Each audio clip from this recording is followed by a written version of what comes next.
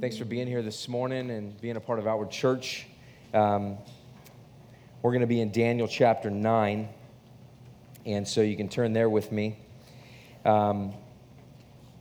Just as I was getting ready to come up here, I oftentimes when I study and things like that, I come up with a lot of ideas and things like that before I come up to preach. But I haven't settled on everything yet. And so, but just this morning, I was just trying to process through my heart as to what God wants to say to us through this passage. And ultimately, I think it's this. As I really kind of took a broad view of this passage of the book of Daniel and of these passages that we know feel weird. Because they're apocalyptic, meaning they're talking about the end of the world, and they're talking about prophecy and things like that. But we can look at it and we can just go, man, it's just weird, and I don't want to spend my life or my time as a believer really thinking about these things. And if you're a non-believer, like there's no thought that goes into this. I'm guessing is in regards to the end of the world and things like that. Or maybe so. Maybe you're here because you're like, I don't know what's going to happen, and I want to know. And so you're at the right place today. And so, this is really kind of an interesting passage, and it really all kind of ties in pretty incredibly with Christmas, and it wasn't planned that way. I think it's not something that we would normally teach on in around Christmas time, but I really do believe, in fact, I know for sure that it points to Christmas. It points to the coming of Jesus.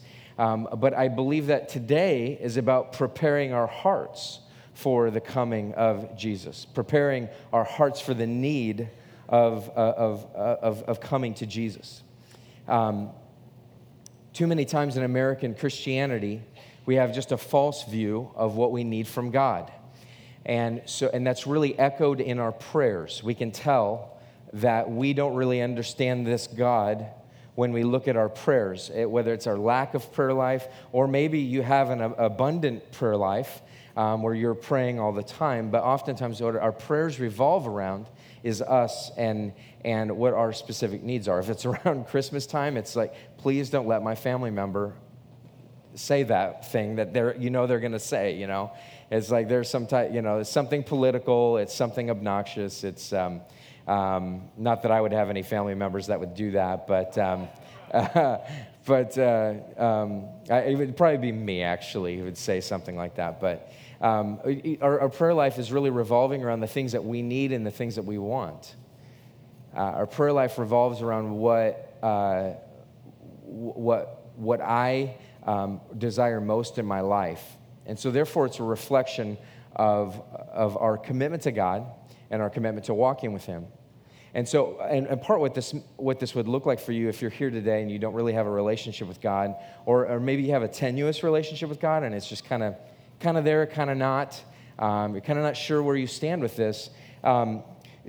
Oftentimes, many people who don't really know God, they still pray. You get into a really difficult situation and you say, all right, God, if you exist, then I'm hoping you're going to help me with this. But that's where it stops. What Daniel's going to show us is that prayer really is different. It doesn't mean that we wouldn't throw up a prayer and ask God for specific things in our life. He calls himself Father for a reason. He is a good Father.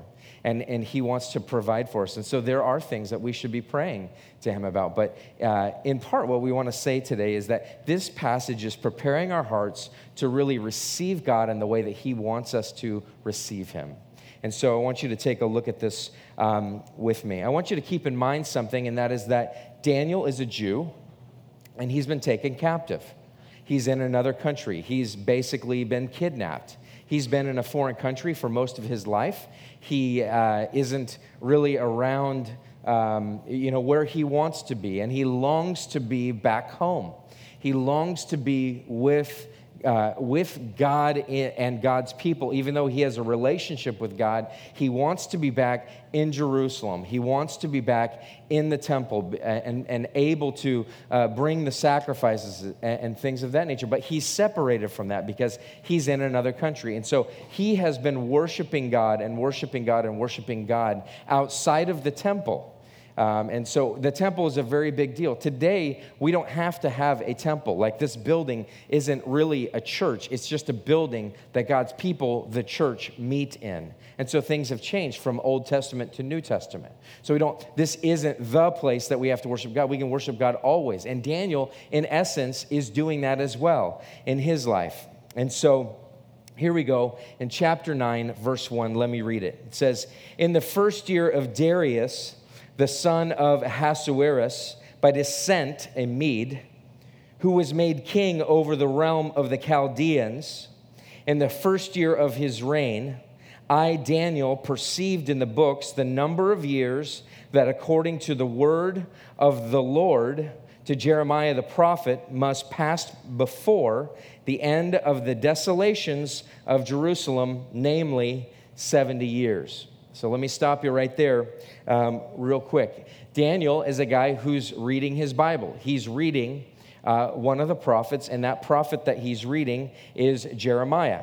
And so he's reading out of the book of Jeremiah, and in fact, he's probably reading out of this verse. There weren't verse numbers at that time, but he's reading out of a scroll. He's understanding this. So Daniel he's a committed man of God, and he's looking for the will of God in his life. He's trying to understand what's going on. How does he relate to God? And so where does he look? He looks into the scriptures. And so the first thing that we need to know about Daniel is that instead of Daniel looking introspectively and saying, who is God in me? He's saying, who is God in reality, and what does he say about my situation? What does he say about what's going on in my life? What does he say about the world at this time? And Jeremiah specifically speaks about the situation that Daniel is in. The situation that Daniel is in, he is in captivity. God has ordained this. This is essentially Israel being put into exile because of their disobedience to God. God repeatedly warned them, repeatedly sent prophets to them to say, if you don't stop, if you don't turn from your sin, then I am going to bring this calamity on you. And specifically, it's the Babylonians that are going to take you into captivity. As we know, Daniel is one of those people. And so he's reading in the book of Jeremiah where it is prophesied about what's going to take place. So Jeremiah 25:11 through 13 says this whole land shall become a ruin and a waste, and these nations shall serve the king of Babylon 70 years. Then after 70 years are completed, I will punish the king of Babylon and the nation, the land of the Chaldeans, for their iniquity, declares the Lord, making the land an everlasting waste. I will bring upon that land all the words that I have uttered against it, everything written in this book, which Jeremiah prophesied against all the nations. So what he's reading is he's reading in Jeremiah about what God is going to do to Babylon. Daniel's thinking, hey, I've been in Babylon now about 70 years. And so I remember this passage where Jeremiah, the prophet, had prophesied this. And so he's looking into this. He's reading the Bible, and he's saying, all right, God, when is this going to happen? And so what he's seeing is he's seeing God decreeing that something will take place, and then he's going to respond to that. Now, you need to understand something, and that is that this is a model for how we come to God. It's a model for, all right, how do I have relationship with God? How do I walk with him? And what does my future look like? And what are the things, how are the things in my life going to relate to who he is? And he does the exact right thing. Daniel himself is a prophet.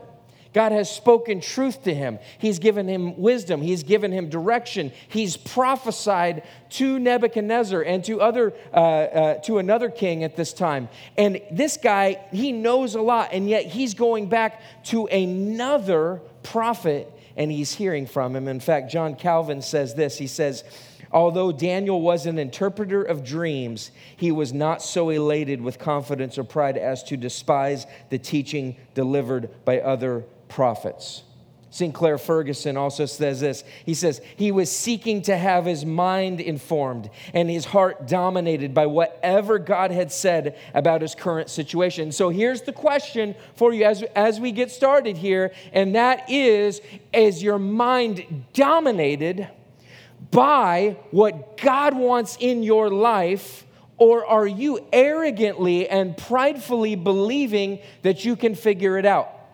Don't answer that yet. Let's look at how much you look to the Word of God for those answers. Let's look to how you look into the Scriptures and you say, God, speak to me. Or are you arrogantly believing that God has spoken to you outside of His Scripture? I'm not saying that God cannot speak to you outside of His Scriptures. But the way that God speaks to us is normally always through the Scriptures to lead us to what God has said and to inform our daily life. And too frequently, we are not those people. We're not those people that are looking to the Scriptures. We arrogantly believe that somehow we can come up with the answer instead of seeking God in His Word and what He has had to say to us. That's the first thing. Verse 3 says this, Then I turned my face to the Lord God, seeking Him by prayer and pleas for mercy with fasting and sackcloth and ashes. What's He doing here? He is saying, I've turned my face to the Lord.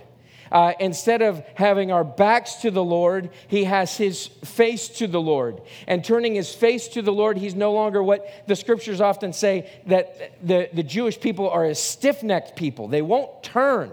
They won't turn to God. But he has turned his face to the Lord, and he is seeking Him. But he's more than just seeking Him in like, okay, yeah, I'll do this. Man, so many of us, so many times, and we can slip into this very easily. I know I have very many times. I look at my Scripture reading as like it's something that I have to do. Well, in part, I have to do it because it is my job. I also go to school for it. But then on top of that, I feel like this pressure, like I've got to read the Word. I've got to, whatever. But Daniel looks at reading the Word in another way. Daniel looks at reading the Word as saying, I want to hear from God. I want to know what He has to say to me. And he's saying, I'm longing to hear from you. He's fasting. And so there may be a literal fasting that we should do as we're seeking God. We put away food or some type of food or something for a period of time so that we can be focused on the Lord alone. But then there's also this figurative fasting that says that in my life there are things that need to go away in order to make space for God. There are things that need to stop in order for me to have time. So many of us say, like this is the mantra of American Christianity, I just don't have time. I just don't have time. And yet we have plenty of time to binge watch a show.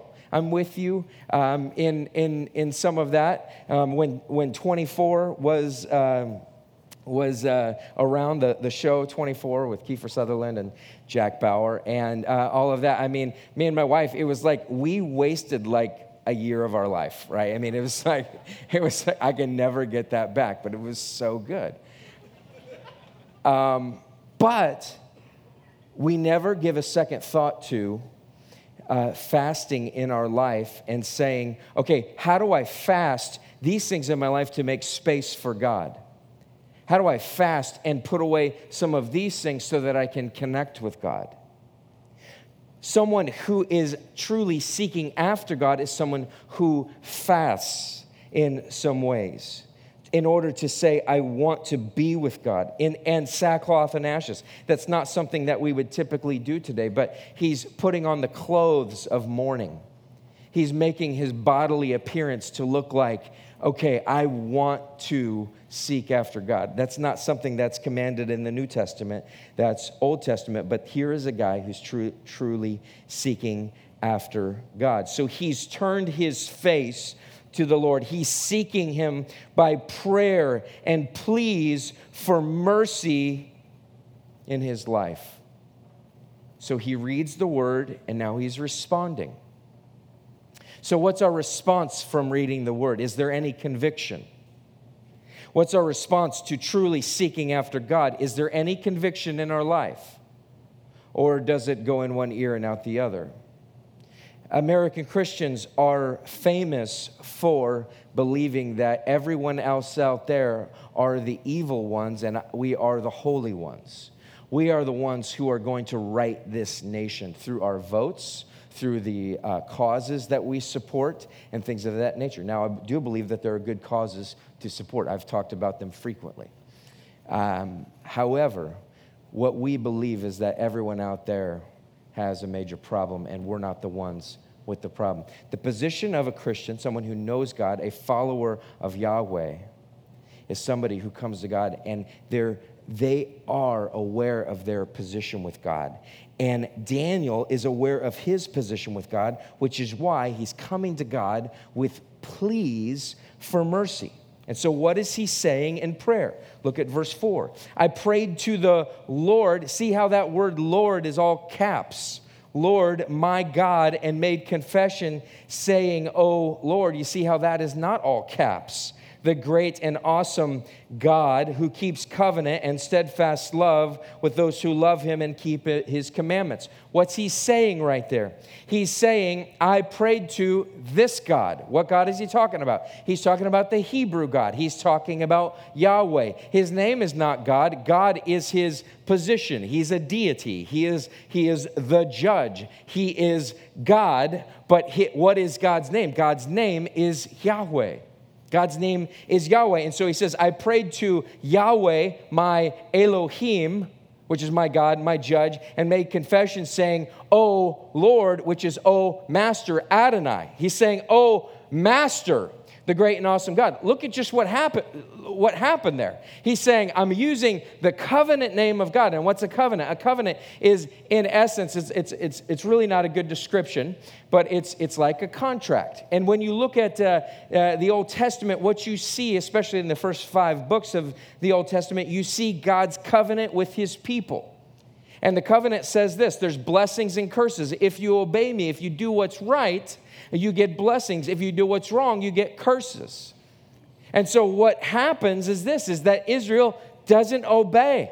And so he is a covenant God, but he's evoking this covenant language. He's, in essence, trying to say to God, I'm reminding you of your covenant. I'm reminding you of your promises. And what's it doing for Daniel? Daniel is being reminded of God's covenant. Daniel is being reminded of his promises. Daniel is being reminded of what God promised in Jeremiah 25. When 70 years are over, then I'm going to do this.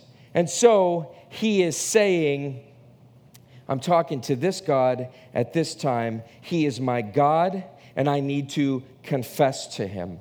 He is my master. He's over my life. He is the great and awesome God. And what does he do? He's the covenant keeper. He's the one who keeps the covenant. He's the one with steadfast love. His love doesn't wane one way or the other. His love is steadfast. What's he saying about God? He's saying, you're the one who has kept the covenant. We have not kept the covenant. You're the one with steadfast love, God, and we are not the one with steadfast love. What's he saying? He is saying that this is the God. He's adoring God. He's saying what's true about God. He understands positionally who God is through his names, through his covenant keeping. Through all of history, he's remembering all these things. Now, we as believers take God as though he is light and inconsequential, rather than heavy, meaningful, and very consequential. The heaviness of God, the weight of who he is, does not often come into our mind. We don't think about, okay, he's God and I'm not. So one of the best things that Daniel does in his prayer right here of confession is that he begins with understanding who God is. By the way, You should also do the same thing. Our Father, which art in heaven, hallowed be your name. Your kingdom come, your will be done on earth as it is in heaven. The Lord's Prayer, Jesus teaching us, hey, you got to begin with who I am. You got to begin with where I am in relation to where you are. You got to understand that I am God, that I am King, that I am Master. I am Yahweh of the Old Testament. I'm the one who parted the waters. I'm the one who did all of these things through Israel, saving them time after time and time again. I am this God, and I am holy. This is what God wants you to understand. So as we're coming to God, we need to understand who he is. What's he say next? In verse 5, he says, we have sinned and done wrong and acted wickedly and rebelled, turning aside from your commandments and rules. We have not listened to your servants, the prophets, who spoke in your name to our kings, our princes, and our fathers, and to all the people of the land. Now, that's quite a confession, but it goes on and on and on and on here. Just word after word after word of confession and repentance. So he begins with God, and then he turns his eyes to himself, and he tells the truth about who he is and his people. Now, Daniel himself, he is not necessarily a bad guy. I mean, he's writing scripture for the love, right? Like, he's a pretty good guy. Like, we've seen some things, and yet we know that Daniel is still human. Daniel is a part of this people group. But Daniel takes on the confession of these people, and he acknowledges that as a people, this is who we are. This is what we're like. Now, what would really take off the edge off of our political arrogance as we look at our city and we look at the people around us and the people who, frankly, do things that we would disagree with that are not biblical, what would really help us out is if we came to the scriptures and we saw something like that and we said, this is who God is, and relationally speaking, this is who I am. This is who I am. I have sinned. I have done wrong. I have acted wickedly. I have rebelled. I have turned aside from your commandments and rules. I have not listened to your word, to your servants, to your prophets. I have not been those things. See, here's the thing. You can't come to God without first acknowledging this at all. Like, you can't come to God. Like, your relationship with God does not begin with you saying, you know what, I'm a pretty good person, and I got some stuff down. Like, I've started being nice to people. I want to make some changes, and so God should honor me in that. And how many of us in this room have actually come to God saying, hey, God, here's all the good things that I've done for you. You should accept me. You should accept me. Daniel doesn't do that. In fact, he makes it explicitly clear towards the end. But Daniel doesn't do that. Daniel comes to God and he says, I have nothing for you. I have nothing to bring you. My hands are empty. I don't have anything to bring before you, God. You have no reason to keep your covenant except for the fact that you are the covenant-keeping God. You are the one. You are him. You can do this. You have steadfast love, even though we have not. He's acknowledging positionally where he's at before he can come to God. Now, have you acknowledged where you were before God? Because if you're still standing in front of God saying, you know what, I've tried to do some good things. I've tried to do more good than bad. I have tried to, all of these things, and you should accept me. If that is where you started relationship with God, you do not have relationship with God. You have relationship with self. You have relationship with a false God. You have relationship with a God that you have made in your own mind. You have created this God. And this is not the God of the Bible, because the way that you come to God is through acknowledgement of who you are. When the Spirit of God comes and awakens your soul to who he is, he awakens to who you are positionally with God. Look at verse 7. To you, O Lord, belongs righteousness, but to us open shame. As at this day, to the men of Judah, to the inhabitants of Jerusalem, And to all Israel, those who are near and those who are far away in all the lands to which you have driven them, because of the treachery that they have committed against you. To us, O Lord, belongs open shame, to our kings, to our princes, and to our fathers, because we have sinned against you. He's going in detail into confession. He's talking about particular instances.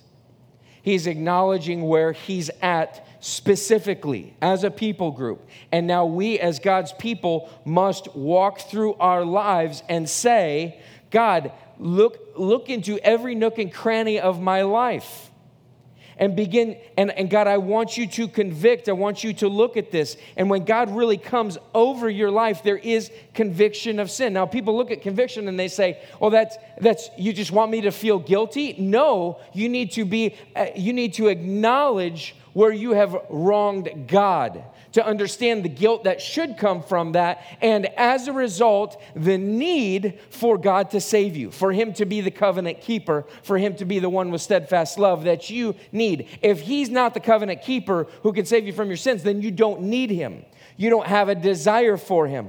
You're not waiting for the Savior. You're not anticipating the Christmas story. You are saying, I don't really need the Christmas story. I'm good on my own. But what this is saying is it's saying, God, you are the one who is righteous. You are the one who is good. And I am responsible for open shame. I am the one who's allowed this to take place, and God is the one who's subjected me to it. He's allowed me to be shamed in my life. He's allowed this to take place, and he's going through in detail in his life. Look at verse 9. To the Lord our God belong mercy and forgiveness, for we have rebelled against him and have not obeyed the voice of the Lord. That's Yahweh again, our God, by walking in his laws, which he set before us by his servants, the prophets. All Israel has transgressed your law and turned aside, refusing to obey your voice. Look at the voice has been repeated twice. And the curse and oath that are written in the law of Moses. He's talking about the blessings and curses. He's saying, and this is the curse and the oath. He's remembering this. The servants of God have been poured out upon us because we have sinned against him. He has confirmed his words, which he spoke against us and against our rulers who ruled us, and by bringing upon us a great calamity. For under the whole heaven there has not been done anything like what has been done against Jerusalem. As it is written in the law of Moses, all this calamity has come upon us, yet we have not entreated the favor of the Lord our God, turning from our iniquities, gaining insight by your truth. Therefore the Lord has kept ready the calamity and has brought it upon us. For the Lord our God is righteous in all the works that he has done, and we have not obeyed his voice. Just stop right there for a second. What's the biggest problem? The biggest problem, if you look back at verse 6, it says, we have not listened to your servants. If you look at verse 10, have not obeyed the voice. If you look at verse 11, refusing to obey your voice. If you look at verse 14, and we have not obeyed his voice. Over and over and over again, what's the problem? God's people do not listen to his voice. He's referring over and over again to the prophets who are literally speaking to them, talking to these people. He's acknowledging that Israel did not listen to these preachers. But then he's also saying they didn't look at the word of God and believe that it's true and then respond accordingly, and as a result say, okay, I'm going to listen, I'm going to hear the voice of God. So what's happening in their life? What's happening in their life? Well, God's people, God saves them. We'll summarize this. Sends them into the promised land. And instead of removing all of these people groups around them the way that God had told them, They remove some of them, but they leave others.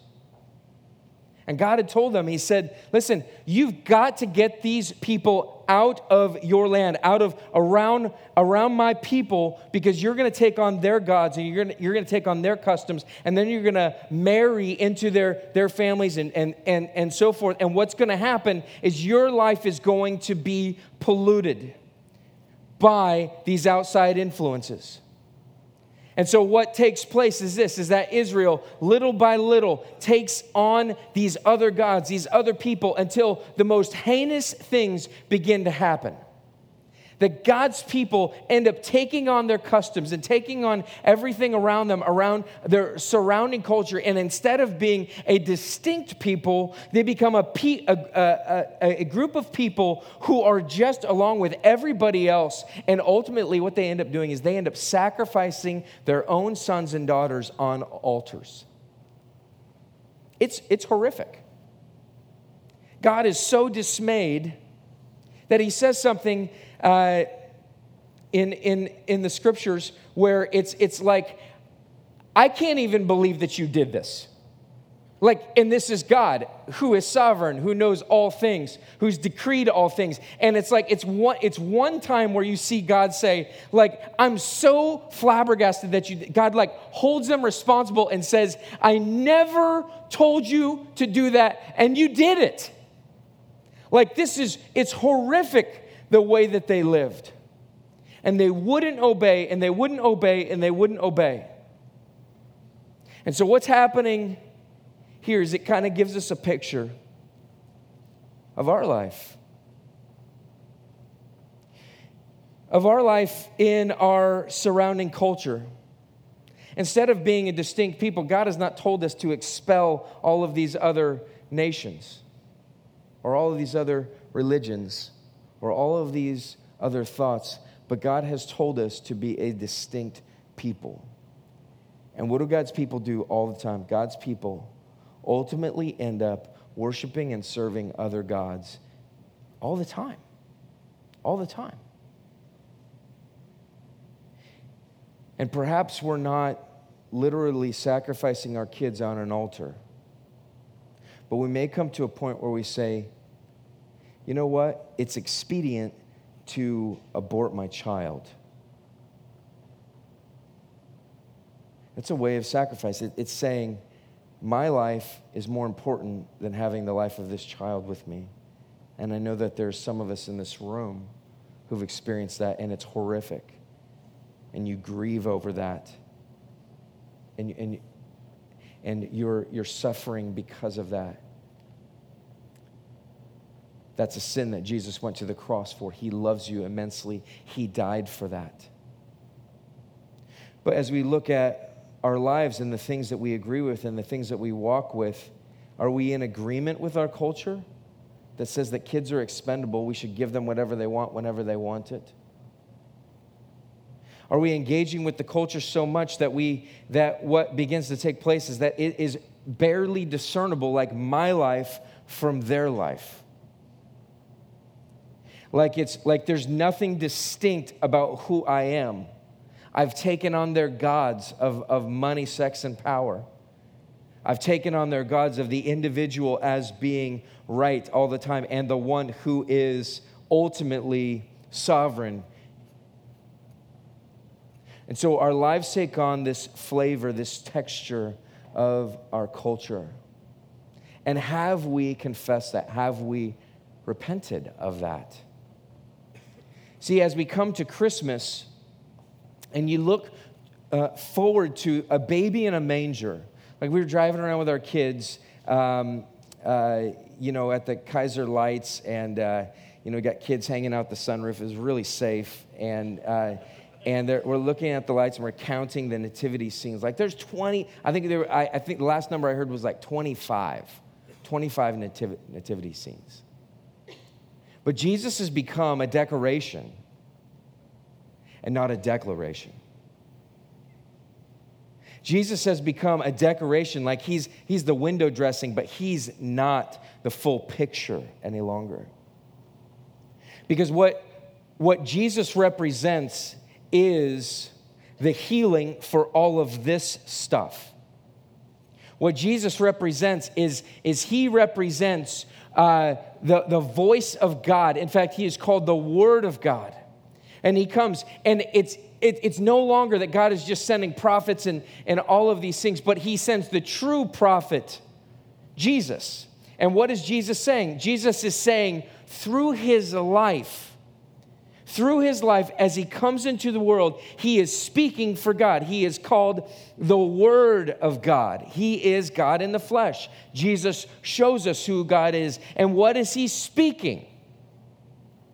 He is speaking like, hey, just what he says here. To our Lord God belong mercy and forgiveness.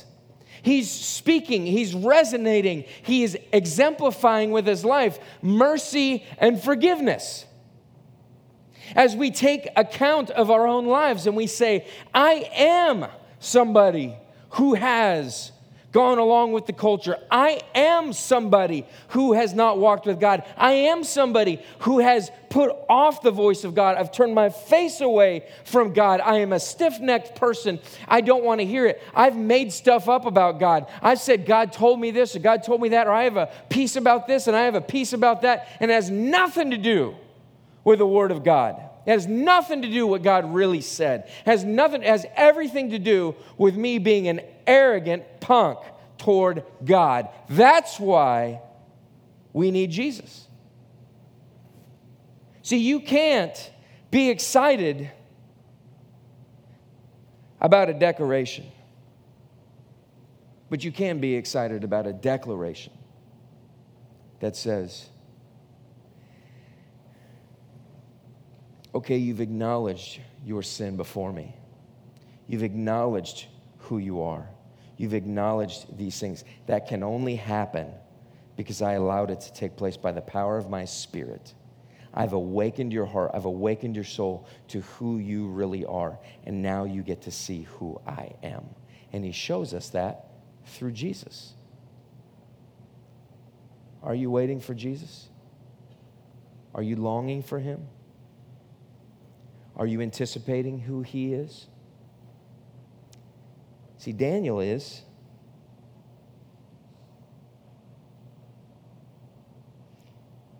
He says, and now, O Lord our God, who brought your people out of the land of Egypt with a mighty hand and have made a name for yourself, as at this day we have sinned, we have done wickedly. O Lord, according to all your righteous acts, let your anger and your wrath turn away from your city, Jerusalem, your holy hill, because of our sins and for the iniquities of our fathers. Jerusalem and your people have become a byword among all who are around us. Now, therefore, O our God, listen to the prayer of your servant and to his pleas for mercy. And now, for your own sake, look at that. For your own sake. He's appealing to God. Not on his basis, but on God's basis. For your sake, would you please listen? Would you please respond? Keep in mind, God has decreed this. God has said it's going to last 70 years. And Daniel is still praying. For those of us that get confused with God, is God sovereign or does he want me to pray? Does God control everything? If he controls everything, why should I pray about things? Well, it's because he wants us to pray about things. Prayer is about conforming our will to God's will. Prayer is saying, God, I acknowledge your control. Daniel's still praying even though God has decreed this. God has prophesied this. And he says, for your own sake, O Lord, make your face to shine upon your sanctuary, which is desolate. God, I want you. I want to receive your blessing. I want you in my life. This is what he's saying. He's praying for his people, for his group, for his nation, which is desolate. Oh my God, incline your ear to hear. Open your eyes and see our desolations in the city that is called by your name. For we do not present our pleas before you because of our righteousness, but because of your great mercy. Look at what he says there. I'm not coming to you, God, because I'm a good person. Like That's arrogance. That's pride. That's not anticipating the coming Savior. That's saying, I'm good, I'm great, I'm awesome, you should accept me the way that I am. No, it's saying, I am not coming to you because of my righteousness. We don't wait for Jesus because of our righteousness. We don't long for his arrival because of what we've done, but because of your great mercy. And this is so poetic, the last verse here. O Lord, hear. O Lord, forgive. O Lord, pay attention and act. That's bold. Listen up here, Lord. Pay attention and act.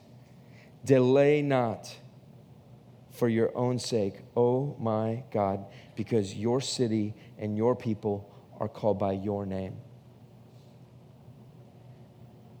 He is longing for the promises that he sees in Scripture.